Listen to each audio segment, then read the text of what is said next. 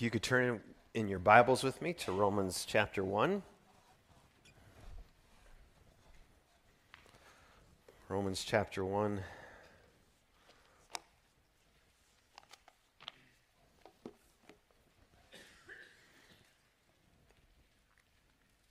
And to give us a little context, we'll be unpacking verses 16 and 17 this morning, but let's go back to verse 8 to grab hold of a little context. Romans chapter 1, verse 8. Reading from the Christian Standard Bible. First, I thank my God through Jesus Christ for all of you, because the news of your faith is being reported in all the world. God is my witness, whom I serve with my spirit in telling the good news about his Son, that I constantly mention you, always asking in my prayers that if it is somehow in God's will, I may now at last succeed in coming to you. For I want very much to see you, so that I may impart to you some spiritual gift to strengthen you, that is, to be mutually encouraged by each other's faith, both yours and mine. Now, I don't want you to be unaware, brothers and sisters, that I often planned to come to you, but was prevented until now, in order that I might have a fruitful ministry among you, just as I have had among the rest of the Gentiles. I am obligated both to Greeks and barbarians, both to the wise and the foolish. So, I am eager to preach the good news to you also who are in Rome. For I am not ashamed of the good news, for it is the power of God for salvation to those who believe, to the Jew first and also to the Greek. For in it the righteousness of God is revealed from faith for faith, as it is written in Habakkuk chapter 2, verse 4. The righteous shall live by faith. This is the word of God. For, verse 16, I am not ashamed. Maybe Paul's words surprise you. Ashamed of the good news? I mean, how is that possible when you think of the good news concerning what he has done for humanity in and through his Son and our King, Jesus? I mean, how could anyone possibly be ashamed of that? Well, Paul faced the reality that this good news was, 1 Corinthians 1:23, a stumbling block to Jews. His kinsmen, according to Jewish ethnicity, thought he was undermining all that they ever believed concerning God, preaching as he was that all the Gentiles needed was faith in Jesus, apart from Torah, apart from the Jewish faith. Even worse, maybe declaring that the Jews were somehow less than because the Gentiles were gaining access to something that they thought previously was solely theirs. And if you thought that this put him in good stead with the Gentiles, well, read 1 Corinthians 1:23 again, because his good news was foolishness to Gentiles, which makes it utter madness to Romans. A crucified Messiah, resurrection from the dead, a power greater than Rome and Rome's gods? How many times did Roman officials in Ephesus or philosophers in Athens say to Paul, "You don't really believe that nonsense, do you?" You see, Paul understands that the pressures of a surrounding culture could shame disciples of Jesus in relation to the faith that they held in Jesus. I mean, Jesus himself warned his disciples of this in Mark 8:38, to not be ashamed of him, which shows that he understood the possibility that they might be. As James Stewart once preached, not the actor, there's no sense in declaring that you're not ashamed of something unless you've been tempted to feel ashamed of it. And wasn't Paul the same man who confessed when coming to disciples of Jesus in Corinth that he came to them in weakness and fear and in much trembling? 1 Corinthians 2:3? Hadn't Paul experienced repeated and intense opposition, contempt, hatred, slander, and ridicule? Open and outright shaming for what he believed and who he believed in? Given all this, I think that we might understand that it's not surprising that Paul would add this to the list he has already given us for his eagerness to go to Rome. Namely, despite what others may think, say, or do to me, or to you Romans, I am not ashamed of the good news. And I don't want you to be ashamed either. And he follows this bold and joyful statement with a number of reasons why he is unashamed in just 2 short verses. But here's what I want you to see about these 2 short verses, verses 16 and 17. I think that they are the text that Paul spends the rest of Romans expositing and explaining. So everything that he's going to be on about, from 1:18 all the way to the end of chapter 15, I think, in some senses, connects back to these 2 verses. We have in seed form here everything he wants us to see, which means I cannot possibly scratch the surface of what is here in these 2 verses in a 90-minute sermon. I mean, 30 minutes or so. I just want to see if y'all are paying attention. So before we proceed any further, let's pray. Father, we want to confess that we're not always as brave or as bold as we should be. None of us, not even apostles. Paul himself elsewhere asked for people to pray that he would be bold so that he would speak as he ought to speak. The same goes for us. And I think there's some really encouraging truths here for why we never need be ashamed of you or your Son or the good news concerning your kingdom. So by your Spirit, Father, show us now so that we leave today ready to live unashamed. Yes, and very amen. In Jesus' shame-removing name. So, there's 2 points in the sermon today.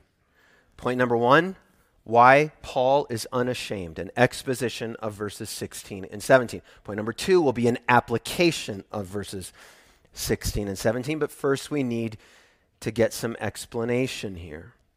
Paul's vigorous declaration that he is not ashamed of the good news of Jesus raises the possibility that we could be ashamed of the good news.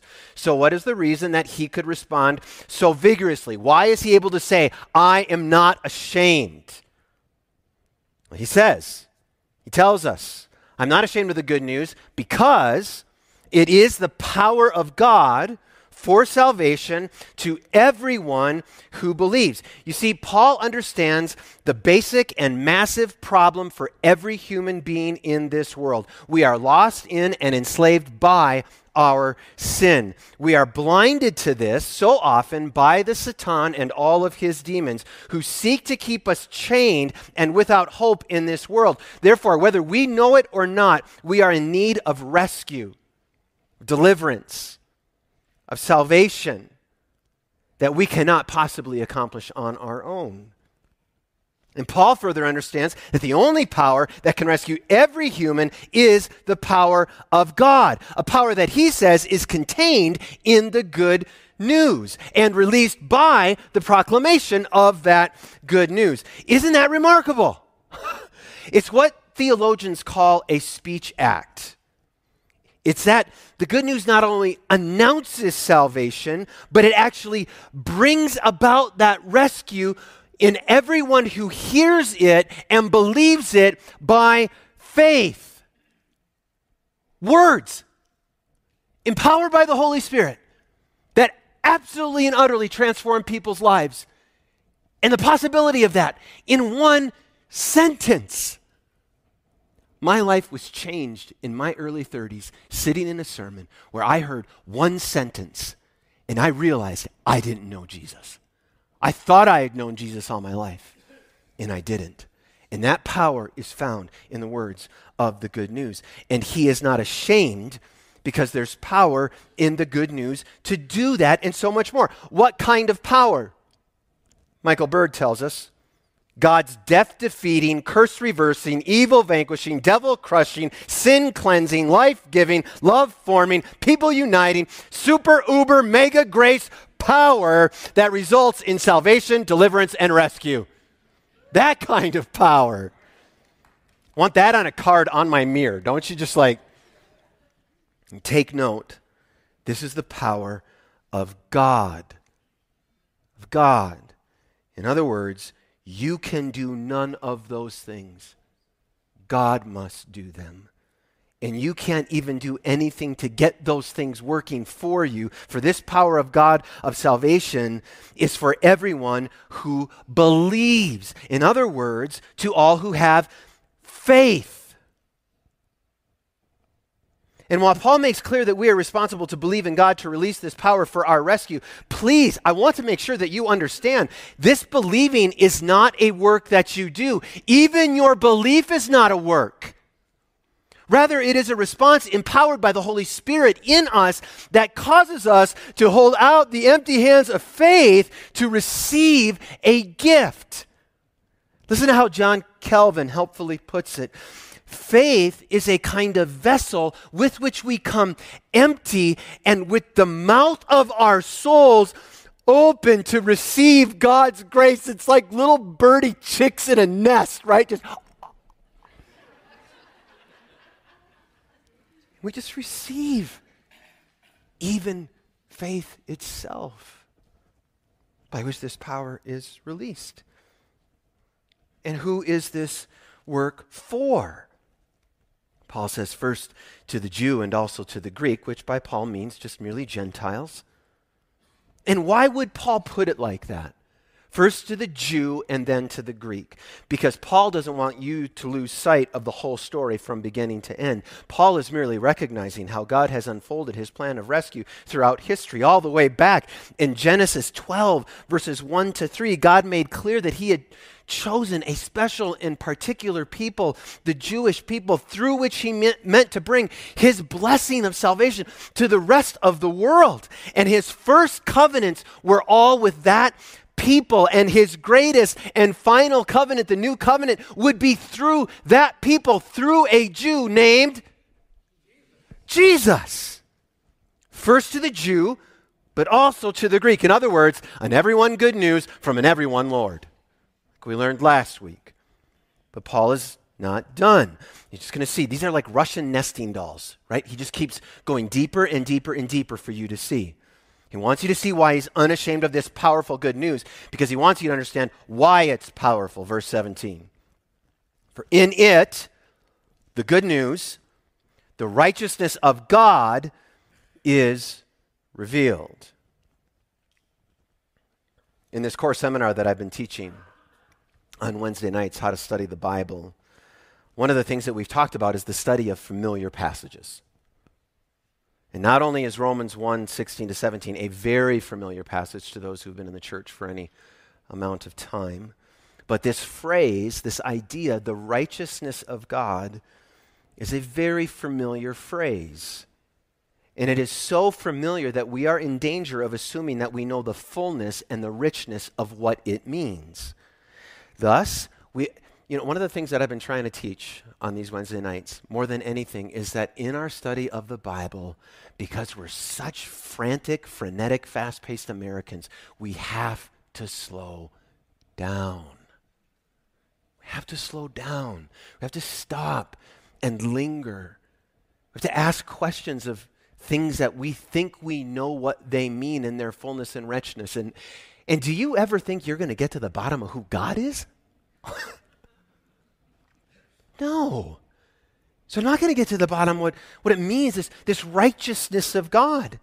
And we have to slow down because understanding this phrase is foundational to understanding the power of the good news, right? Because the power is revealed in it, the righteousness of God. That's where the power is coming from. So I have to know what that is. So we might ask, what is the righteousness of God? Now, before I answer with what I think are at least three aspects of the righteousness of God, I have two things I need to say. Work hard to follow me. 2 things, then 3 things. Okay? There's 2 things I need to say. First, this question, what is the righteousness of God, has generated an enormous amount of literature in the history of the church. This past week, I read for at least 8 hours through all kinds of arguments for the various meanings of the righteousness of God. Serious academic, theological, and exegetical works. At times, it got so complex that I walked out of my study more confused than when I had walked in. Just lost. Like, I thought I knew what it was, but do I even know what it is? Which is to say that a brief treatment here will not answer all of the questions or bring out the full richness of this phrase and the reality of who God is and what he does. It won't bring the fullness of that. Second thing I need to say is I came to understand in that exercise how absolutely important and critical this phrase and this reality, the righteousness of God, is to Paul. He mentions it 8 times in his letters. 7 of them are in Romans. And because he will keep bringing it up throughout, here's what I want. We're just all going to take a I'm going to project on you like my stress. We're all just going to take a deep breath. Everybody. All right? We're not going to understand it fully today. But here's the beautiful thing. Because this text is the text that he's explaining with the rest of Romans, he's going to keep coming back to it. So we don't have to feel like we have to have it all figured out today, okay? And importantly, you don't have to feel like the preacher has to have it all figured out. Thank you very much. We're going to keep learning as we go, and he's going to bring it up in different contexts, in different situations, and we're going to see different aspects, okay? So those are the 2 things I need to say. So we're going to see it in place like Romans 3 and Romans 10. Take heart. We're going to learn more. For now, here's 3 aspects of the righteousness of God. First, the righteousness of God is a divine attribute or quality. Righteousness, in this sense, describes God's character and the actions that he displays, which are in keeping with that aspect of his character. It is the rightness of God, seen displayed in his relationship to always do right and to declare right over all the earth. Genesis 18:25. Will not the judge of the whole earth do what is right? It is the rightness of God seen in his rule and reign. Psalm 45:6. Your throne, O God, is forever and ever. The scepter of your kingdom is a scepter of righteousness. Further, it is the righteousness of God, the rightness of God, that animates whatever God does, making everything that he does right. It's so different than us.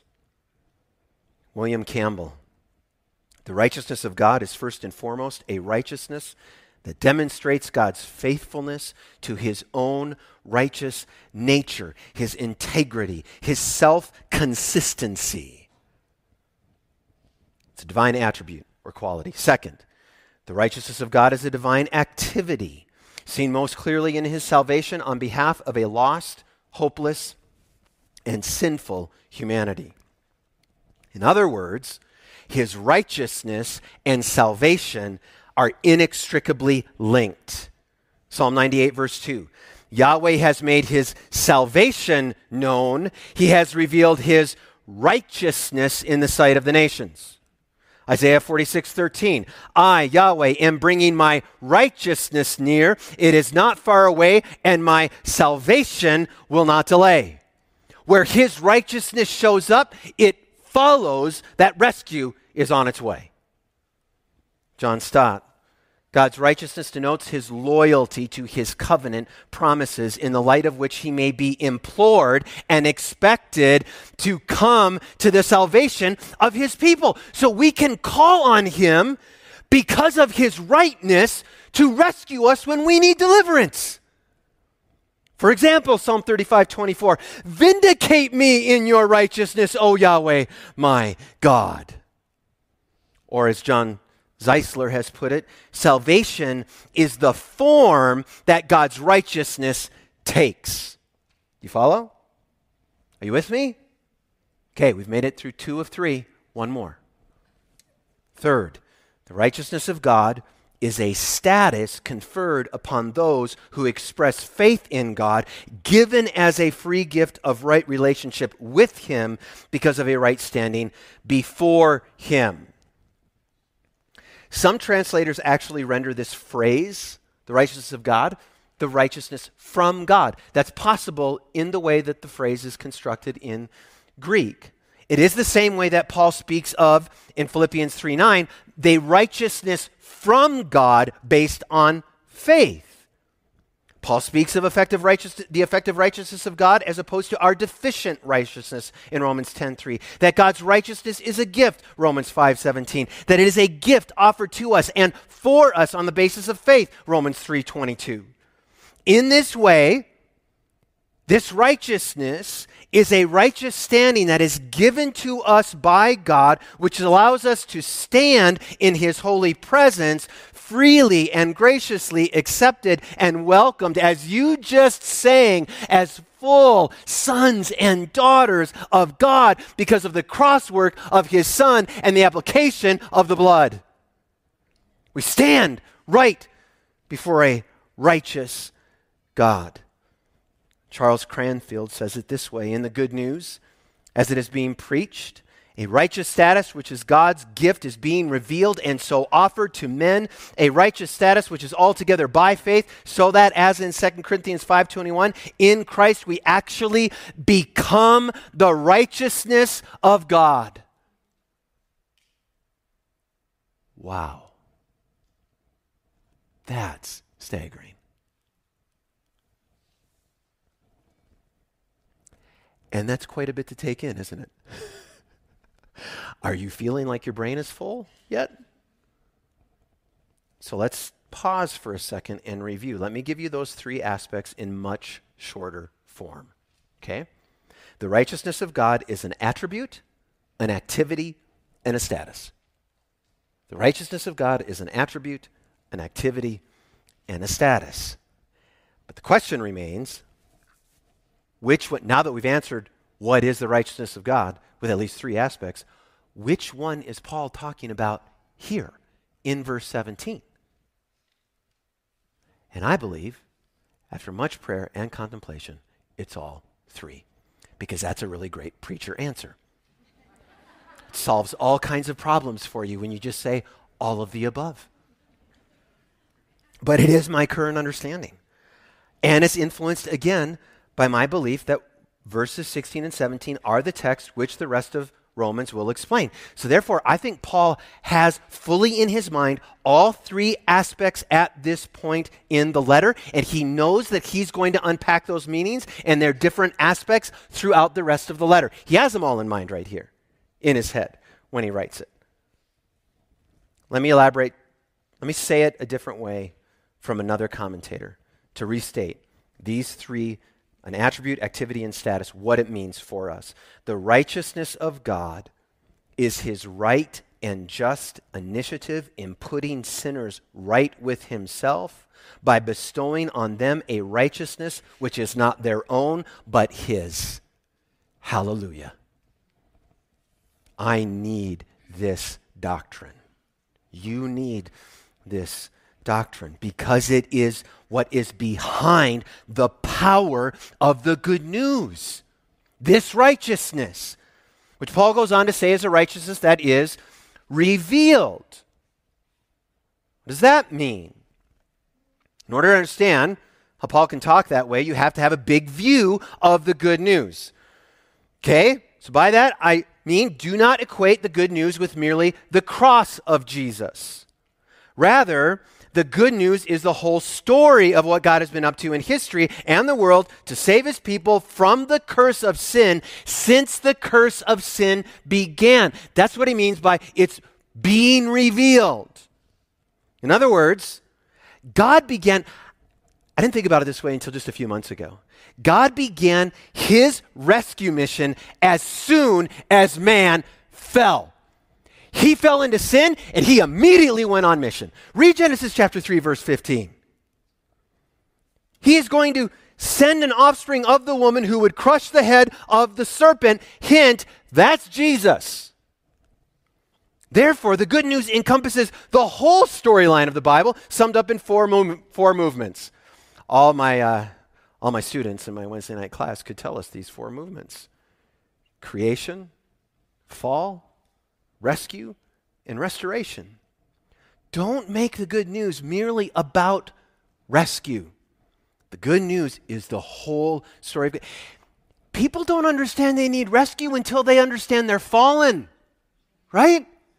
The hardest work of the gospel, as I heard one preacher say, is not getting people to understand the good news. It's getting them to see they're lost. Once they know they're lost, they are ready to hear about rescue. So we need to tell them the whole story. What does Paul mean that it's being progressively revealed over the course of that story? A useful analogy, which I think comes from Augustine, is that the Old Testament is like a fully furnished but dark room. In other words, all the furniture, if you will, of God's rescue is present in this darkened room, but you can only see it kind of dimly and in shadow. And then the good news comes in Jesus, the righteousness of God himself, and it turns on the light of all that had happened before. And we all go, oh, that's what you were doing. Isn't that what Jesus is saying to Nicodemus? Didn't you know? Haven't you read the Bible? Didn't you see? It was so clear. And he just turns on the light for him and us. And we're going to grasp this more clearly when we get into chapter 3, verses 21 to 26. But for now, we're going to understand. You can go there, read it, study it this afternoon. We understand that the righteousness of God is being revealed in a new way every time the whole story of God is preached. Okay, that's what that means. Every time we proclaim this, we're turning on lights for people in darkness so they can see they need rescue. And this revealed righteousness of God is from faith to faith. Isn't it fun to study the Bible and just grab every little phrase and start to understand how he's putting his argument together? What does this mean from faith to faith? Again, there is much discussion on what this phrase may mean, and here's my current understanding. I think Paul simply means that the ongoing work of God's salvation is received from start to finish by faith. New Living Translation. Or it is by faith from first to last, New International Version. It is how he began in chapter 1, verse 16. The good news is God's power for all who have faith, for all who believe, and it is how he finishes by connecting an Old Testament prophetic word of this good news to his new covenant apostolic word of good news, just as it is written, the righteous shall live by faith.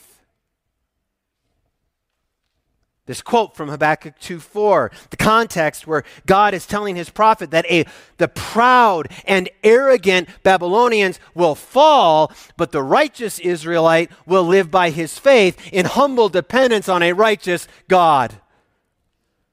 And Paul wants the Romans to see that this is no new good news. There's foundation here.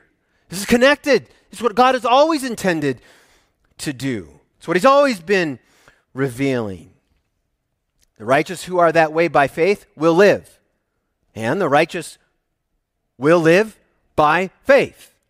It's a drumbeat for Paul. He's declared it 3 times in these 2 compact verses. Calvin, again, faith is this vessel with which we come empty and with the mouth of our souls open to seek God's grace. It is his work from beginning to end. Do you see that? All right. So, point 2. Why may we be unashamed? An application of verses 16 and 17. Having done our best here to exposit verses 16 and 17, we now need to apply it to our lives. Paul was writing in an empire named Rome. And it is a sweet providence, I believe. I love how God works out where we'll be when we need it. Because we come to this text just days after national and state elections across the empire called America. And as I've watched the discussions around these elections, and I haven't spent a lot of time doing that, frankly, but when I do, it's almost impossible not to see people looking and longing for power. To get power or to receive benefits from those who have it and will use it on their behalf. And so much of it all, can you relate to this? So much of it all is driven by fear. Fear of, those evil Republicans. Or fear of those evil Democrats. Or fear of inflation, the economy. Fear of climate change, of ethnic division, of social division, of issues of gender identity or confusion, human sexuality, poverty, immigration, foreign policy, foreign powers, the dark web, a resurgence of COVID and a return of a pandemic and all that implies, of the lack of health care, affordable housing, taxes going up or taxes going down, on and on and on, fear. And as we talk about the good news, how about the news? The media complex. Now, more than ever, I see a media that has an insatiable pursuit of ratings and the money that follows, a media that takes the bellows of their influence and fans the flames of fear in any and every way they can, constantly trying to keep us watching, keep us afraid, and keep us bickering and in division. With the result that an entire culture looks to broken powers to give the answer for who has the power to rescue them from whatever it is that they're afraid of, whether it be some particular issue or just, the other guy. And into this mix, into this cauldron of fear and power struggles, political and industrial and economic forces in a never-ending clash with all kinds of opposing interests, into that mess steps Christians with our religion. And our faith. Faith as a noun, a set of doctrines and beliefs, and faith as a verb, an active, trusting submission to our King, Jesus. And here's what I fear, family. I fear that we may be ashamed of the good news. So that when we step into the face of our culture and its people and its problems and its longing for power, we kind of, shuffle our feet. Well, like Jesus. With our eyes down, lacking boldness. And the world laughs at us. And the world shames us. The world says, don't give us your religion because it won't solve our problems. Don't give us your piety because it can't rescue us from what ails us. It is not valid, applicable, or powerful. Enough with your antiquated ideas and your non-relevant God. He and your faith have no place here. And they say this because it appears that we believe some pretty unbelievable things. We believe there is one triune God and not a plethora of gods or an impersonal consciousness at the heart of the universe. We believe that the single most important event in the history of the world is Jesus' crucifixion and resurrection. We believe that Jesus' death was the atonement for all human evil, always and forever, not merely an example of suffering. We believe that a real God has placed this real, risen God-man, the exalted King, at the helm of the universe. We believe that Jesus is the only way to God, not one of many ways to God and rescue and life. We believe that the gift of a Holy Spirit himself, someone that we cannot see, is a real person and experience, not the name of our religious consciousness. We believe that the church is a gathering of remade humans who are the people of this God and King, and not a religious club with backward beliefs or Victoria-era morals. We believe that Jesus is actually coming back one day as a king on a white horse in the sky, and that on that day, every knee will bow. Every Jew and Muslim and Hindu and Buddhist and atheist and Scientologist and politician and president and communist. We believe that on that day, there will be a final judgment, after which will follow an everlasting life or everlasting destruction for every man and woman in this world, past, present, and future. Of course they think we're crazy. Those are the beliefs that make this good news offensive and crazy to Greeks and barbarians, the wise and the foolish. They are shameful views, in the words of Michael Bird, because they seem entirely unjustified, morally offensive, and needlessly exclusive. How dare we believe that our God is the only God? How dare we say that a hookup culture demeans our sexuality? How dare we restrict marriage to a heterosexual couple made up of one biological man and one biological woman? How dare we violate the reproductive rights of women? How dare we keep worshiping some crazy rabbi from backwater Palestine when we could worship the state, or better, Mother Earth? How dare we keep on being disciples of Jesus? Well, we dare, because we are not ashamed. And it breaks my heart when Christians, man, me included, we walk away in the face of this collective shaming, unable to make connections to the power of the good news for every single one of the issues that plagues our culture. Or worse, we desire to sequester ourselves, to separate out, so we don't even have to engage. To engage a world that is looking for power and solutions in all the wrong places and from all the wrong people, when what we need to do is believe that the power of God to rescue humanity from the problem of sin and all the downstream and devastating consequences of sin, which every single one of our societal and cultural issues is connected to and flows from, that the power of rescue from every one of those downstream issues is found in the good news of God and His Son, Jesus Christ. That is what we need to do. We need to believe, because we are obligated, verse 14, to do it, to believe the good news, to not be ashamed of it. And even more, it is up to us to understand the depth of the good news, the complexity and richness of the good news, and the all-encompassing nature of the good news. We're not supposed to be kindergartners in the school of the good news. So that instead of shuffling our feet and saying, well, I guess this is all we have, we're bold and confident and joyful because we have and know the power that truly saves and rescues.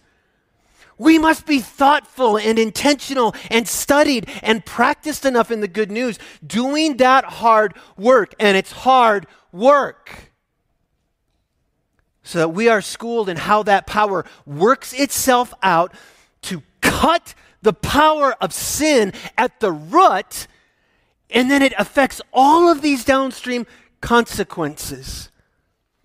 We have to see with our own eyes how the complicated effects of sin are dealt with by the power of God and His righteousness and justice as revealed in the good news. Are you following? We need to make the connections for ourselves in the world. We need to see how the good news relates to poverty and human sexuality and immigration and politics and gender identity and confusion and foreign policy and ethnic division and social division and healthcare and epidemic and on and on and on, because that's what it does. It relates. It means something. It's relevant. It's powerful. For all of it.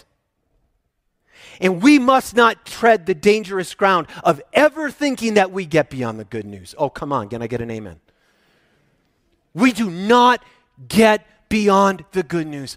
Oh, how often I've seen. I grew up in a church that thought that the good news is where you began the Christian life. That's what saved you, and then you went on living your merry way. The good news is necessary in all our lives, in every aspect of our lives. I mean, maybe it's that we've had too small a view of the good news, and that's why we are, even if unintentionally, ashamed of it. We've shrunk it down to the cross, we've shrunk it down to mere personal forgiveness from your problems. You've shrunk it down to church life and some religious observances, and then you rob it of its true power for wider application to the problems of the world. And that misunderstands the good news of the kingdom of God, because the good news is the whole story. It is the news of the creation of a good world and humanity the way they were supposed to be. It is the tragic news of the fall with sin and all its effects affecting everything, which means that we have the answers for the way things are the way they are. Do you understand that? That's part of the good news? We can explain. We understand the evil power behind Putin and election tampering and inflation and strife and division and all of it. We get that because we know the good news. And it is the glorious news of rescue, of the only power that can come up against that evil and rescue people from all of it. And we know the hope-giving, life-sustaining news of restoration. We know that there is a tension called the now and not yet. We are not tied up in knots over the incompleteness of the rescue because we know the way the rescue works out in stages. We are not flustered by charges of your way isn't actually working because we know that change works on God's timeline and not mine. And that one day, everything sad is going to come untrue. Hallelujah. So we aren't shamed, family. We are not shamed into irrelevance and quietness. We will not crack under the pressure thinking God isn't who he said he is or that he's not keeping his promises, because he is. And full salvation will come one day. And by the way, what is the alternative? What is the alternative to believing this? Trusting ourselves? Trusting mankind? How's that working out for us? How many empty promises do we need to hear from politicians before we'll finally get they won't keep them? How many empty promises from graduation ceremony speakers who are promising this is the class that's going to change the world? No. We know the good news, the whole good news, to explain where we are and why we are and the source of our hope and where we're going and how to get there and who will lead us and show us the way, and his name is Jesus.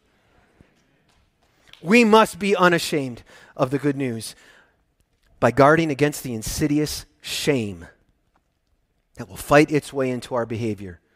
When we put a greater... See, we don't think we're ashamed of the good news, but if we look closely, there's this insidious kind of shame that can fight its way into our behavior. Worship team, would you come up and finish here?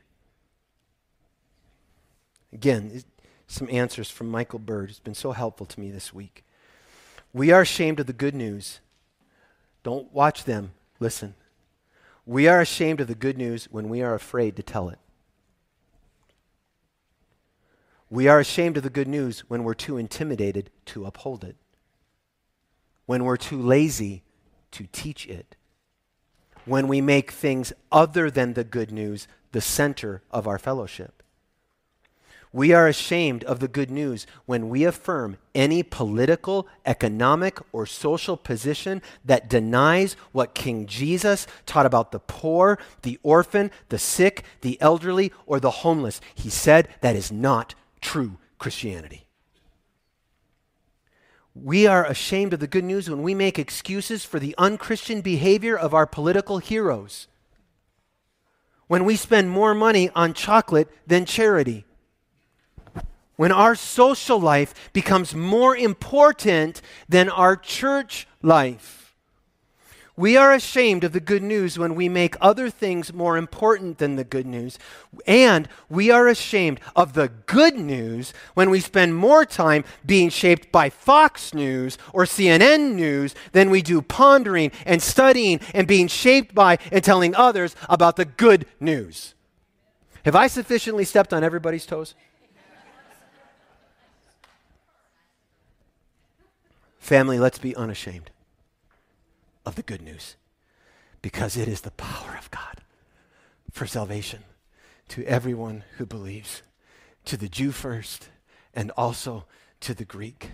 For in it the righteousness of God is being revealed from faith, for it is written, the righteous one shall live by faith.